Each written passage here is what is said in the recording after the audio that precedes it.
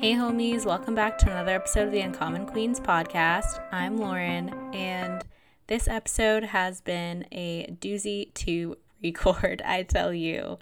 But I am so hopeful that you enjoyed the first episode last week back with kind of talking about my new chapter. It was vulnerable in a new way. But this episode, I'm going to have an update about the notion of faking it till you make it. And I also am going to talk about a resource from my therapist. But before we get started, I think starting this journey and kind of thinking about going through the coaching myself and just going through this journey, in my overthinking, I was like, people think that, okay, she's gone through therapy for over a decade. She's been coached. Why hasn't these things, habits, beliefs really sunk in? And I owe no one an explanation, but I will explain a little bit. I think that when you go through different things, whether that's trauma, whether that's just hard times, struggles, mental health struggles, whatever that is, at least for me and what I know about my experience is you can kind of go through survival mode.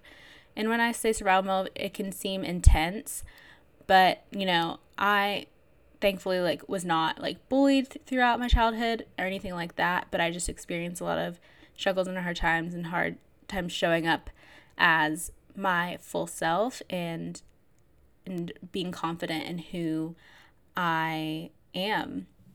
And so for me, going through school, it was hard in multiple ways, socially, grades, all that stuff. And so I kind of operated under survival mode. And that's just when your brain is like, okay, I'm just going to get through this and fight through this as much as I can. You kind of just shut down and try to power through. And so I wasn't open to really taking in a lot of things. And when I was 14, I decided to get help and ask for help, and thankfully I got it. But I think when I first entered therapy, there wasn't, at the time, that year and that that I guess decade, we weren't really talking about therapy. There wasn't self-care Sundays. We weren't actively talking, about our therapists, and and parents weren't talking about it. People at school weren't talking about it.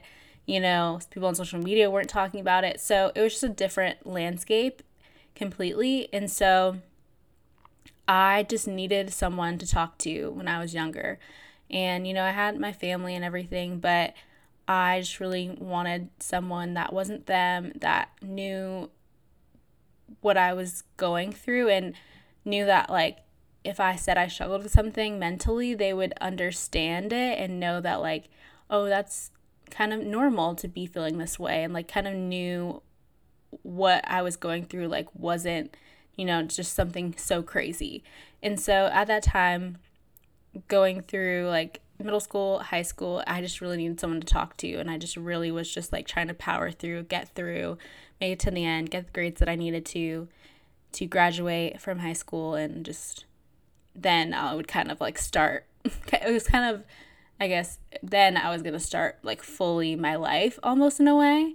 And so once I graduated once I graduated high school, I went to college, and I think in college, I really had the complete opposite, kind of experience. I really shined and really had the friendships that I've always wanted, and was just felt more comfortable being myself and engaging in the classroom, and my grades got much better, and just everything really blossomed. And so I think I was kind of riding this high, if you will, and just on cloud nine. And so I kind of, in the beginning phase of when I was really in therapy, in college, I was just wanting to know how to just talk through being happier. And like that kind of felt, there was kind of just a position of like,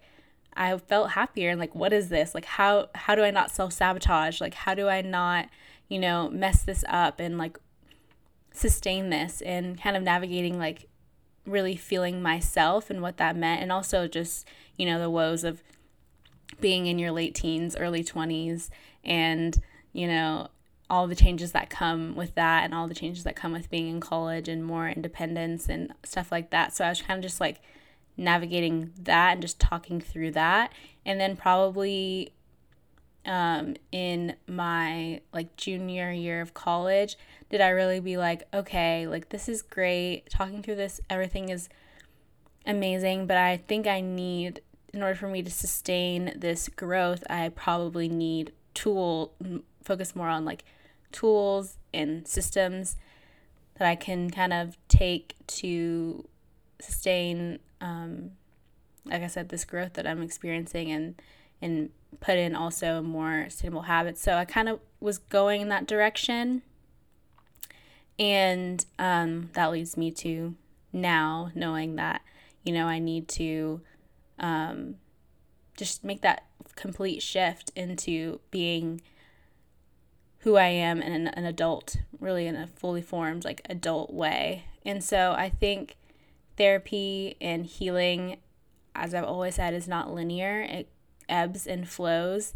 And I think that it's hard sometimes to be like, I always go to like shaming myself of like, why am I not in a certain space? But I've gone through a lot, and my therapist always says to give myself compassion, and I have grown in a lot of different ways and give myself credit. And I also think that me operating in survival mode for so long, that it's like so easy, and your brain always wants to come back to what is easiest in the moment, and operating in the habits and the limiting beliefs and the narratives that I built and believed in my life. It takes a lot of work when you've built that way over, a decade, or not even a decade, most of my life. And I believed the lies or created these habits there most of my life. And even though I got better, I still didn't fully gain complete confidence. I still didn't kind of change certain habits that were necessary. So I think knowing that part, that it's so nuanced and layered, that you have to be intentional to uproot those things. And recently I thought of it of like uprooting, like knocking down and ripping out like trees from the root, and to cultivate the soil and plant new trees. And I think that's like kind of my visual of changing habits and lifestyle changes and stuff like that. So that was kind of just a little overview of like, to give some perspective of why I feel like now I am in a place where like I really want to change and be free in a way that's like transformational, because it's not even just for myself, it's for other people, and to do the things that I was called to do and be my full self, so that I can, be a better daughter, friend, partner in the future, like all these things. And so that's kind of what has been on my mind when people are probably like, well, you've been through all these things and have all these resources, why aren't you? It's like, I think it's not as simple, especially when you have mental health struggles and just have certain things that have gone on in your life that you keep on believing. And I think that I am a recovering people pleaser, so I definitely need help into not focusing, but I also wanted to give clarity and context to things. So anywho, I mentioned that I had an update about my fake it till you make it comment, and how I can't fake it. And I want to say that when I say fake it, I think I really meant like having like being, not being genuine, and having a like, and not, and overcompensating for yourself kind of thing, and not being tapped into reality. And I think that that's when I say fake it till you make it. So I know that fake it in this context of this saying can mean different things to different people, but I also wanted to ask my therapist about what she thought about it, because I just always was intrigued by what mental health professionals thought about it. So she was saying that your, like I said, your brain always wants to, well, she didn't say this, but as I said previously, your brain always wants to go to what is comfortable for you. So she said when you're like retraining your thoughts, your brain has pathways and neurotransmitters and grooves that always, if you're thinking something negative, your brain always looks for something to back up that thought. So if you want to create a new thought and focus on whether that's like an affirmation or saying like I am capable or like I am worthy, and so to really drive that home, you have to think of a scenario or a memory or whatever to back that up, because we always like, oh, just say I am confident, like walk in that confidence. But if you don't give an example of when you were confident or when you were capable or when you did have skills or when you whatever that may be, your brain will try to say like, no, you aren't, because there's nothing to back that up. So I thought it was good that she was like, you have to look for something to back up what you are focusing on, because your brain already has tons of information of why you aren't capable, of why you can't do something. So you also have to think about the things that you have done and the things that you have accomplished and the things that are true about yourself. And so I think that's good, of just like not just being like, oh, I'm confident, because like I'm like, no, I don't have any like data to back that up, like I don't. So I think for me it was really hearing her side of the story, and her perspective really helped me be like, okay, like that makes sense. So when I was thinking about backing up your thoughts and how to change your thought patterns, I remembered that my therapist gave me this tool, and you can also write this out. It's called a CBT. I think it's called a CBT chart, and it's also called a thought record. And so it stands for Cognitive Behavioral Therapy, is CBT, if you do not know. And the chart is, the columns on the top of the chart are labeled event, thoughts, feelings, behaviors, alternative thought. So if you have anything that comes up and you're kind of just overwhelmed in some way, or want to have all these like kind of a negative thought spiral, so you can do this, and you don't have to complete every single, especially the first one, you don't have to complete every single column or fill in every single column. And so let's say I think that I am not capable, and so my thoughts are I am not capable, or I am not skilled, or I am not enough. That's my thoughts. And then the next column is feelings. So the feelings are I am sad, I am frustrated, I am angry, I can't I'm trying to think of other feelings, but you get the gist. And then behaviors is I isolate, my shoulders tense up, I don't want to clean, I don't want to go on walks or exercise. Those are the behaviors. And then the alternative thought is where I get tripped up every single time, but we're gonna change that. We're changing that.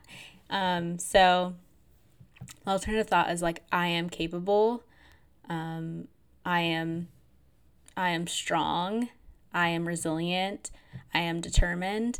And so that's kind of the chart that she always wants me to go back to. I must admit, a couple weeks ago, I was going down a little spiral and I did not use the chart, but I bounced back and I remembered that I have this tool. So, in all transparency, sometimes I forget about it, but I am now bringing it back, and at least I remembered. At least I remember it existed and didn't completely just like not remember.